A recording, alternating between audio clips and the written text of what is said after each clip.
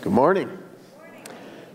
If you haven't met me, my name is Craig. I'm one of the pastors here at Life. And on behalf of all of us again, I just want to wish you a happy Mother's Day. Today, we're going to pick up again in the book of the Acts.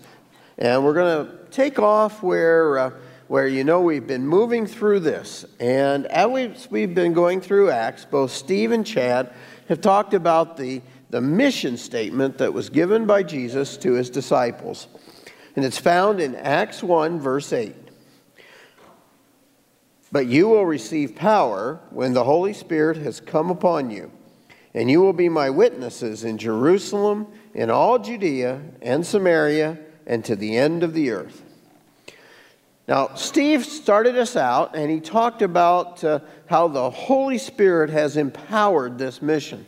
And he talked about how the Holy Spirit looks in our lives and how that very, very much so, the Holy Spirit's very active in the life of the early church.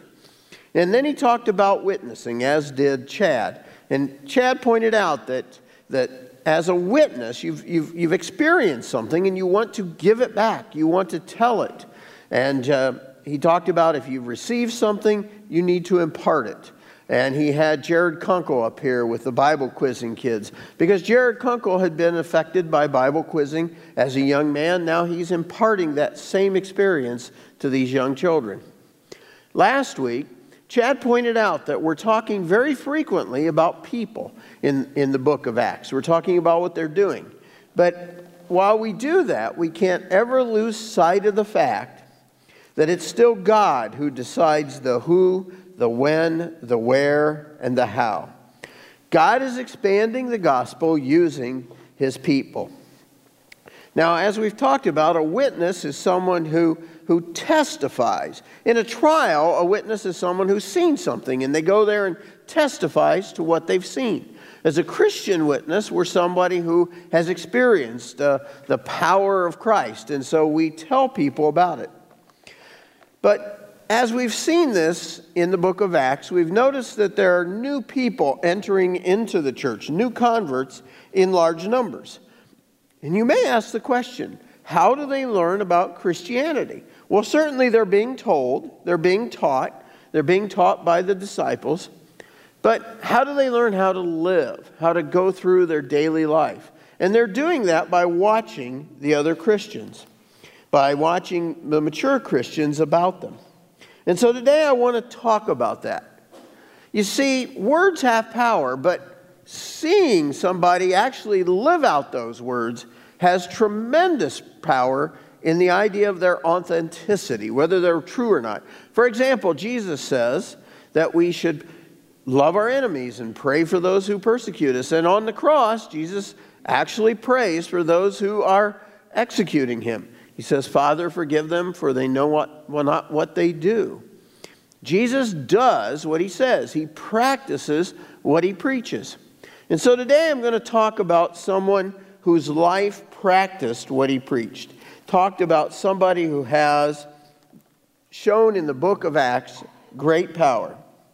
Because the truth is, the way we act and talk about one another before others, people see us, that truly serves to talk about our testimony.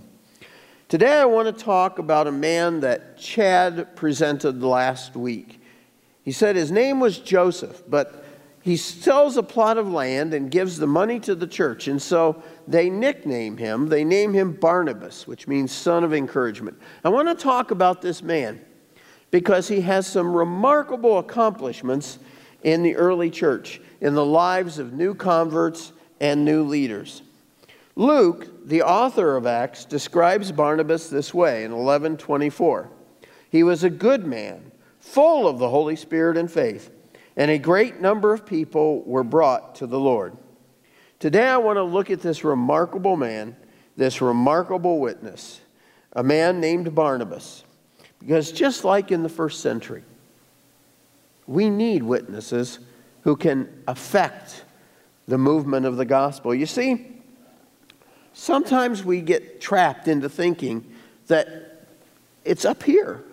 This is where people are going to learn about Jesus. But the truth of the matter is, it's more out there. It's us going out into our workplaces and our homes and our schools, because the way we act, the way we treat other people, that is what's going to really testify to the truth of our faith.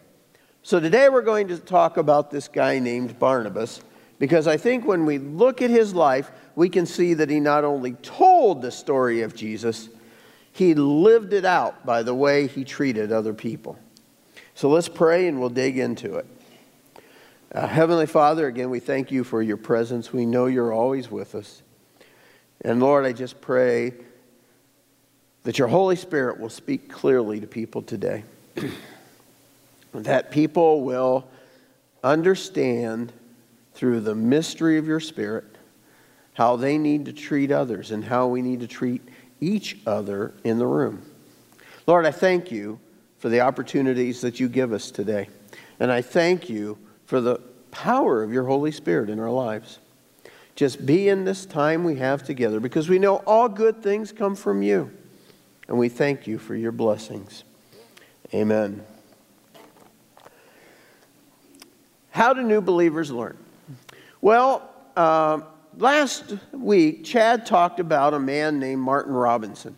And he said, remember, he's the guy with the Levi's.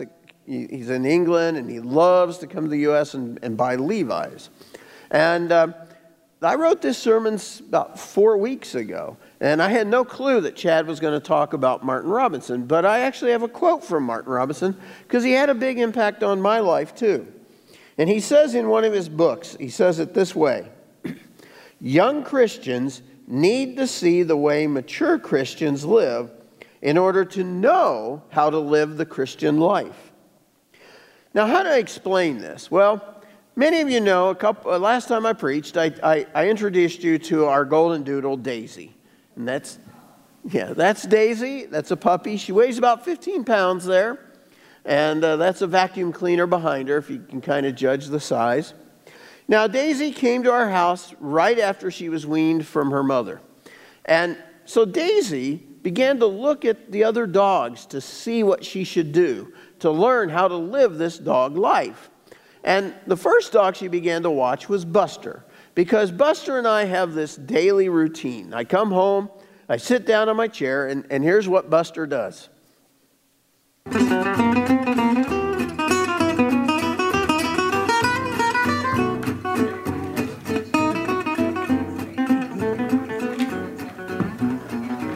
Now, Buster loves to jump up on my lap, and he licks my face, and we do that all the time. And Buster's a Shih Tzu. He weighs about 14 pounds.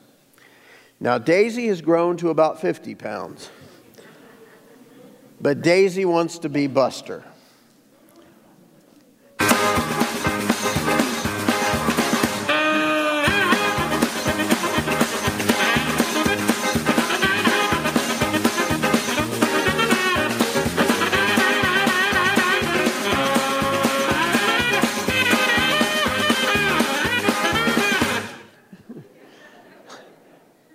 See, Daisy sees Buster do it, so she wants to do it. She has no idea that she's not a lap dog, but she tries to be a lap dog.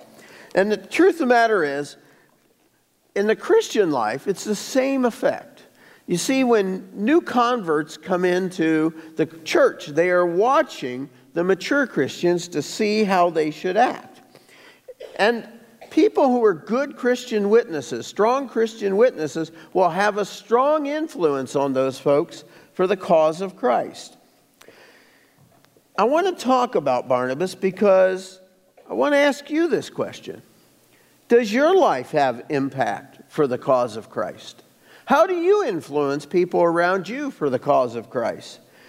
Your children, perhaps your parents, your grandchildren, your co-workers, your schoolmates? Barnabas did not only tell his story, he lived it out by the way he treated others.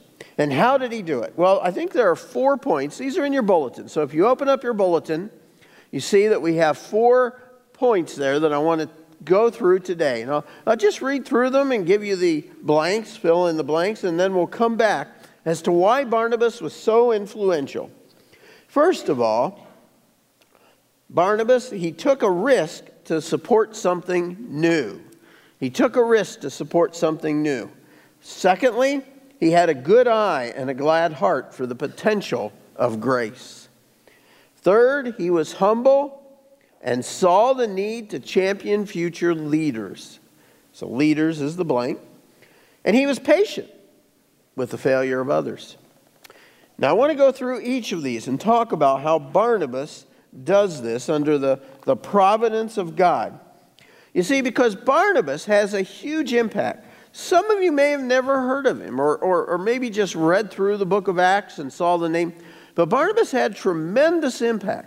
You see, to our knowledge, Barnabas never wrote one word in the New Testament, as far as he was not an author credited with any books. There's a little debate about the authorship of Hebrews, but in reality, we don't know for sure that he wrote down anything that we have.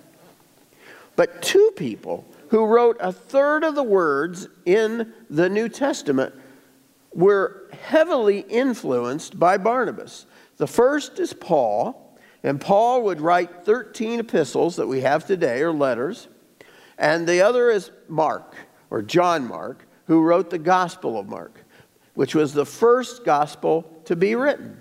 So between the two of them, 14 books, and at least a third of the words in the New Testament can be attributed to these men whose success came because Barnabas, through the work of God, influenced them.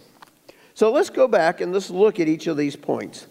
First of all, he took a risk to support something new. He took a risk to support something new. Change is hard. Doing something a new way with a new person does not come natural to most of us. The church in Jerusalem had been scattered. The church in Jerusalem had had a problem. You see, they were being persecuted. And they were being persecuted, and as a response, they decide to scatter. Now, the chief persecutor, or at least one of the top ones, who's after the Christians, is a man named Saul, and you also see him referred to as Paul. Now, don't be confused by that. He actually has two names. Saul was his birth name given to him as a Jew. He was born of the tribe of Benjamin. Paul is his name given to him as a Roman citizen. If you look in the book of Acts, you will see that the author, Luke, generally refers to him as Saul when he is involved in his ministry to the Jews. As time goes on and he gets more and more involved with the Gentiles, the non-Jewish Christians, the people in the Roman Empire, he begins to refer to him more oftenly as Paul. But this man, Saul, he is persecuting the Jews in Jerusalem. Now, he's very much a Pharisee. He's a graduate of the school of Gamaliel, which was one of the top rabbinic trainers of the day. And he is an expert in Jewish law. And he's called upon by the Jewish leaders to persecute this young Christian church. He's there when Stephen is martyred, and then the church scatters as a response. But Saul wants to go after them. He wants to go to Damascus, which is in Syria. There's Christians heading there to get away. And on the road to Damascus, as he's traveling, he has an encounter with Jesus. There's a bright light that blinds him, and he hears the words, "Saul, Saul, why are you persecuting me?" Spoken by Jesus. His life is changed. He goes into Damascus, and a Christian there by the name of Ananias, through the power of the Holy Spirit and God's desire, opens his eyes and he's able to see again. And immediately he begins to preach the gospel. This man, who is the most unlikely person to bring the gospel, is now preaching. Now, if the church in Jerusalem were to take a vote, and they were going to say, give us the top person in Jerusalem that you think will kill a Christian, most of them would have voted for him. He would be the least likely to convert to Christianity. But that's how God works. Sometimes God works by using the most unlikely person to do the most amazing things. That way we know that there's no doubt that this was done by God. So as the story goes on, Paul, he's in Damascus. He may have traveled to Arabia. There may have been a span of 3 years.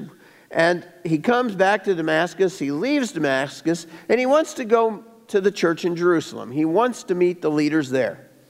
Now we pick up the story in Acts 9, verse 26.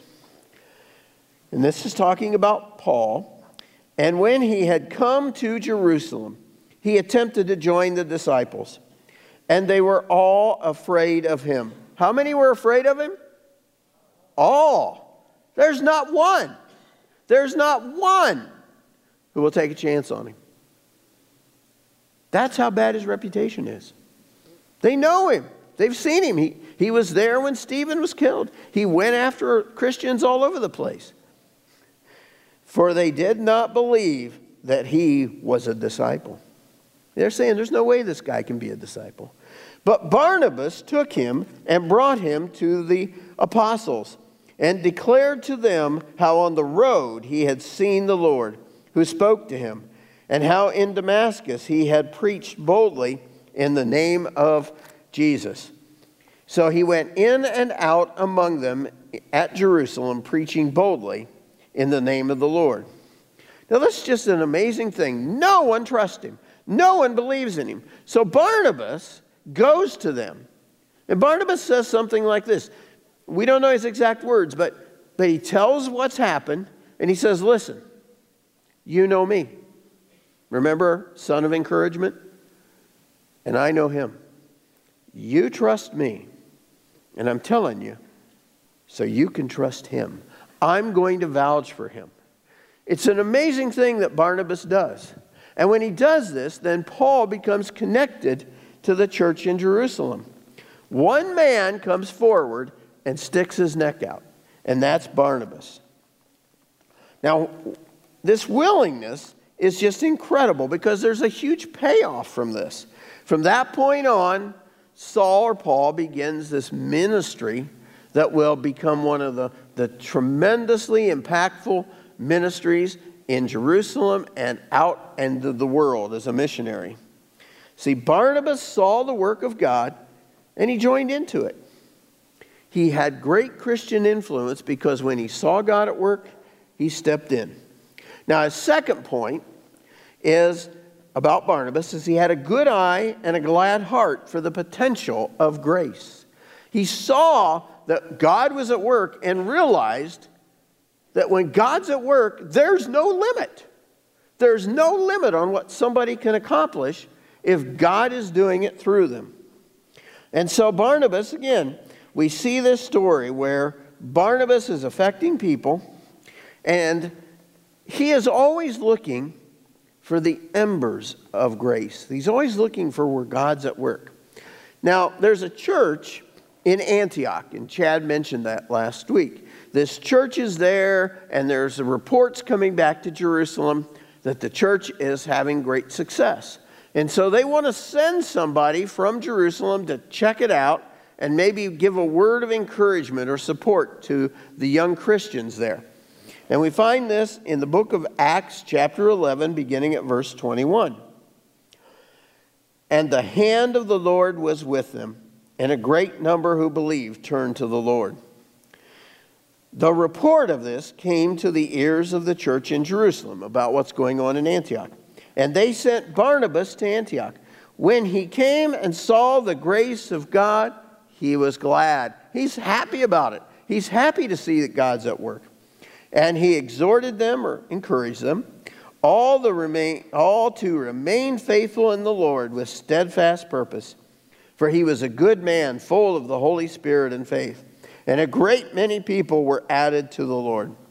So Barnabas went to Tarsus to look for Saul. And get this. Barnabas sees what's going on. He wants to share it. He didn't want to hold on to it. He wants to share it. He wants others to know. So he goes and gets his friend Saul or Paul. And when he had found him, he brought him back to Antioch. For a whole year they met with the church and taught a great many people. And in Antioch, the disciples were first called Christians. So we have this amazing thing happen. Barnabas goes, he's happy, and what does he do with that? He sees great potential. So what does he want to do with that potential? He wants to share it. He wants to share it with his friend Paul. Now, this church was probably imperfect.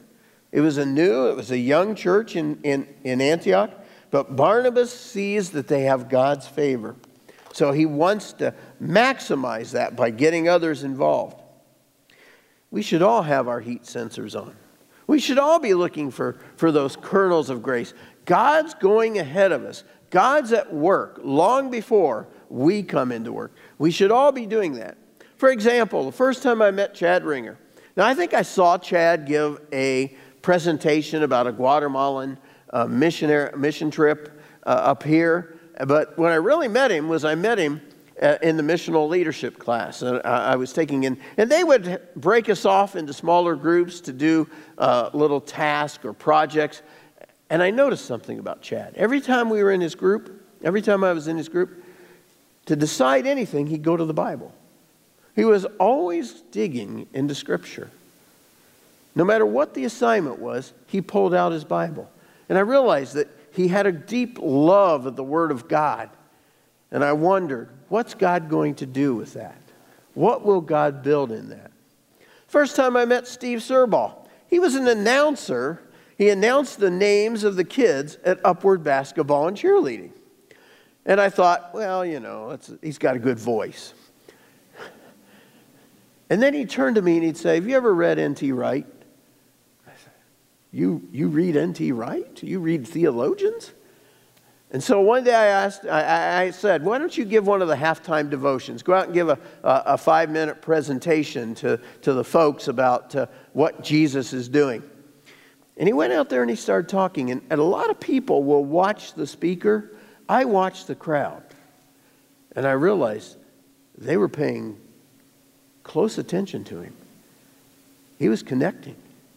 And I said, I wonder what God's going to do with that. You see, you never know where those kernels of grace are going to come from. And you don't know what your one single word of encouragement can do when God uses that in the life of a person. Third point, Barnabas, he was humble and saw the need to champion future leaders. He was not addicted to the praise of men, to the people. And we already saw where he is just doing this. Like in Acts 11:23, it says, when he came and saw the grace of God, he was glad. And he exhorted them all to remain faithful in the Lord and the steadfast purpose. This is a church in Antioch. For he was a good man, full of the Holy Spirit, and a great many people were added to the Lord. It looks like Barnabas' ministry was successful. It looks like that while he's there, that something is happening. The church is growing. And so what does Barnabas do with that? He says, I'm going to share this. And so he goes and gets Paul. And remember, we picked this up again in Acts 11:24. For he was a good man, full of the Holy Spirit and faith, and a great many people were added to the Lord. So Barnabas went to Tarsus to look for Saul. And when he had found him, he brought him to Antioch for a whole year. He invested in him a whole year. They met with the church and taught a great many people. And in Antioch, the disciples were first called Christians. Instead of maneuvering to send a big report back to Jerusalem of how great he is, Barnabas goes and gets perhaps a better teacher, perhaps a better preacher. And then he invests in him so that he grows. Barnabas' strategy is this. When he sees God at work, he doesn't say, why not me? He doesn't say anything like that. He says, look at what God is doing. And he's glad about that. He says, don't say that God can't do something with that person. He's happy about it. And he rests in the knowledge that only God can do that. And when he does, it'll be greater evidence of the work of God. When I first came to Life Church, they said, you need to volunteer. You need to do something. So I said, well, I met a few people, and I thought, well, I'll volunteer for the tech team because I kind of like computers. And so the guy who was in charge of tech team there was a guy at the time, was a guy named John Lisey. And I went to John, I said, yeah, I'd like to join the tech team. And here's what, I kind of do. And he said, yeah, we can use you. We'll put you on camera. And I said, John, I'm blind. I'm legally blind. I can't see. And John said, well, that doesn't matter.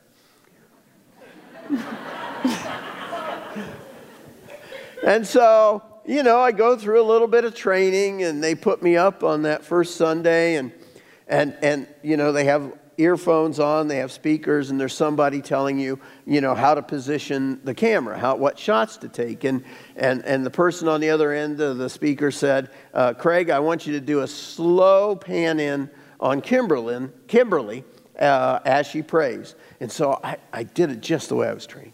Nice and slow, and I pictured it perfect so that, her face was on the right side of the screen, looking onto the left, and there's a little space, and I got it just right. And the voice on the other end said, Craig, that was perfect. That's not Kimberly.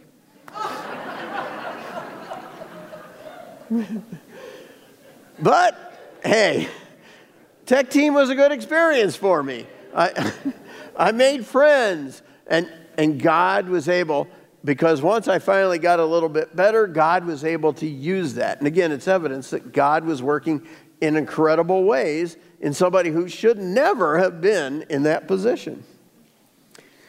My last point is he was patient with the failure of others. Barnabas was patient with the failure of others. Hey, new converts make mistakes. New leaders make mistakes. It's a fact, okay? But what we learn from Barnabas is he doesn't hold those mistakes against them. That when they've made a mistake, he doesn't say that God can never redeem that. In fact, we've already seen that with Paul. Paul, this man who persecuted the church, who went after the church. And Barnabas says, I'm going to present him to the church. I'm going to take him there because his past is going to be in the past. And he's going to move forward as a new creation. We see again this happen in the book of Acts. Something happens with somebody else. The guy's name is John Mark, or often referred to as Mark. He's a young man, we know that. And he goes on a missionary journey. He goes on a missionary journey with Barnabas and Paul. And we don't know exactly what happened, but for some reason he leaves. And for some reason, Paul is very disappointed in him for that. Now, he appears again then in the book of Acts in chapter 15, verse 36. And after some days, Paul said to Barnabas, let us return and visit the brothers in every city where we proclaim the word of the Lord and see how they are. Now, Barnabas wanted to take with him John called Mark. Okay? But Paul thought best not to take with them one who had withdrawn from them in Pamphylia and had not gone with them to the work. So whatever had happened back in chapter 13, Paul doesn't trust Mark. Now, even though Barnabas had stood up for Paul, Paul's not going to do it for John Mark. And there arose a sharp disagreement so that they separated from each other. Barnabas took Mark with him and sailed away to Cyprus. But Paul chose Silas and departed, having been commended by the brothers to the grace of the Lord. And he went through Syria and Cilicia, strengthening the churches. So what happens is we have this disagreement. Now, Chad talked about this before. And God uses it. God even uses this disagreement. Now, instead of one missionary team, there's two. Barnabas and Mark, Paul and Silas. Now, what comes from Paul and Silas is great. We eventually will have Timothy come on, who Paul will refer to as son in the faith, who will go on to become a spectacular pastor. But as for Barnabas and Mark, Barnabas goes on with Mark, and at some point he begins to interact with a disciple named Peter. Now you'll notice there's no gospel of Peter. in our New Testament. Peter never wrote a gospel. But Peter referred to Mark as his son in the faith. And he developed a close relationship with him and as his translator. And it appears that Peter would tell the story of his experience with Jesus to Mark. Mark writes that down, and it's perhaps the first gospel to be circulated, the Gospel of Mark. So Paul goes on to do great things, and Mark goes on to great things, both because of the direct action of Barnabas. God's there. God's at work. But Barnabas is there to help move it along. Again, I just want to point out, Barnabas did not just tell his story. He lived it. All of us can be Barnabas. You see, people need a Barnabas. New converts, new leaders, people within the church need that word of encouragement. You never know what God can do with your one little word of encouragement to someone who desperately needs it. So just in review, all of us need a Barnabas. Perhaps it's your child, your parent. Perhaps it's a friend, a new convert, or a new leader. Barnabas took a risk to support something new. He supported both Paul and Mark. He had a good eye and a glad heart for the potential of grace. He looked for where God was at work, and then he was happy to see it. He was humble and saw the need to champion future leaders. Barnabas had this amazing gift, and I love him for it. He would gently nudge other people forward, and then he would fade into the shadows. And he was perfectly satisfied with that, because he knew that that was showing the power of God in other people's lives. And he was patient with the failure of others. In summary, I think most of us can think for a while and know that there's been a Barnabas in our life. Perhaps a teacher, a mentor, a friend, a parent. If you've had a Barnabas, be a Barnabas. Do it for someone else. Testify to the power of the gospel in your life by encouraging others to move forward as witnesses. Have influence on others by showing them that the Word of God doesn't just land on you as a teaching, as a doctrine. It lands on you as a way to live. Tell the story, be the story. Today is Mother's Day. And for me, this is the first Mother's Day where my mother is now in heaven. And she was always my Barnabas. She encouraged me and always helped push me along. If your mother has done that for you, then remind her of how much you appreciate her today. We're going to pray, and then we're going to join together in worshiping our great God. Heavenly Father, thank you for all that you've done.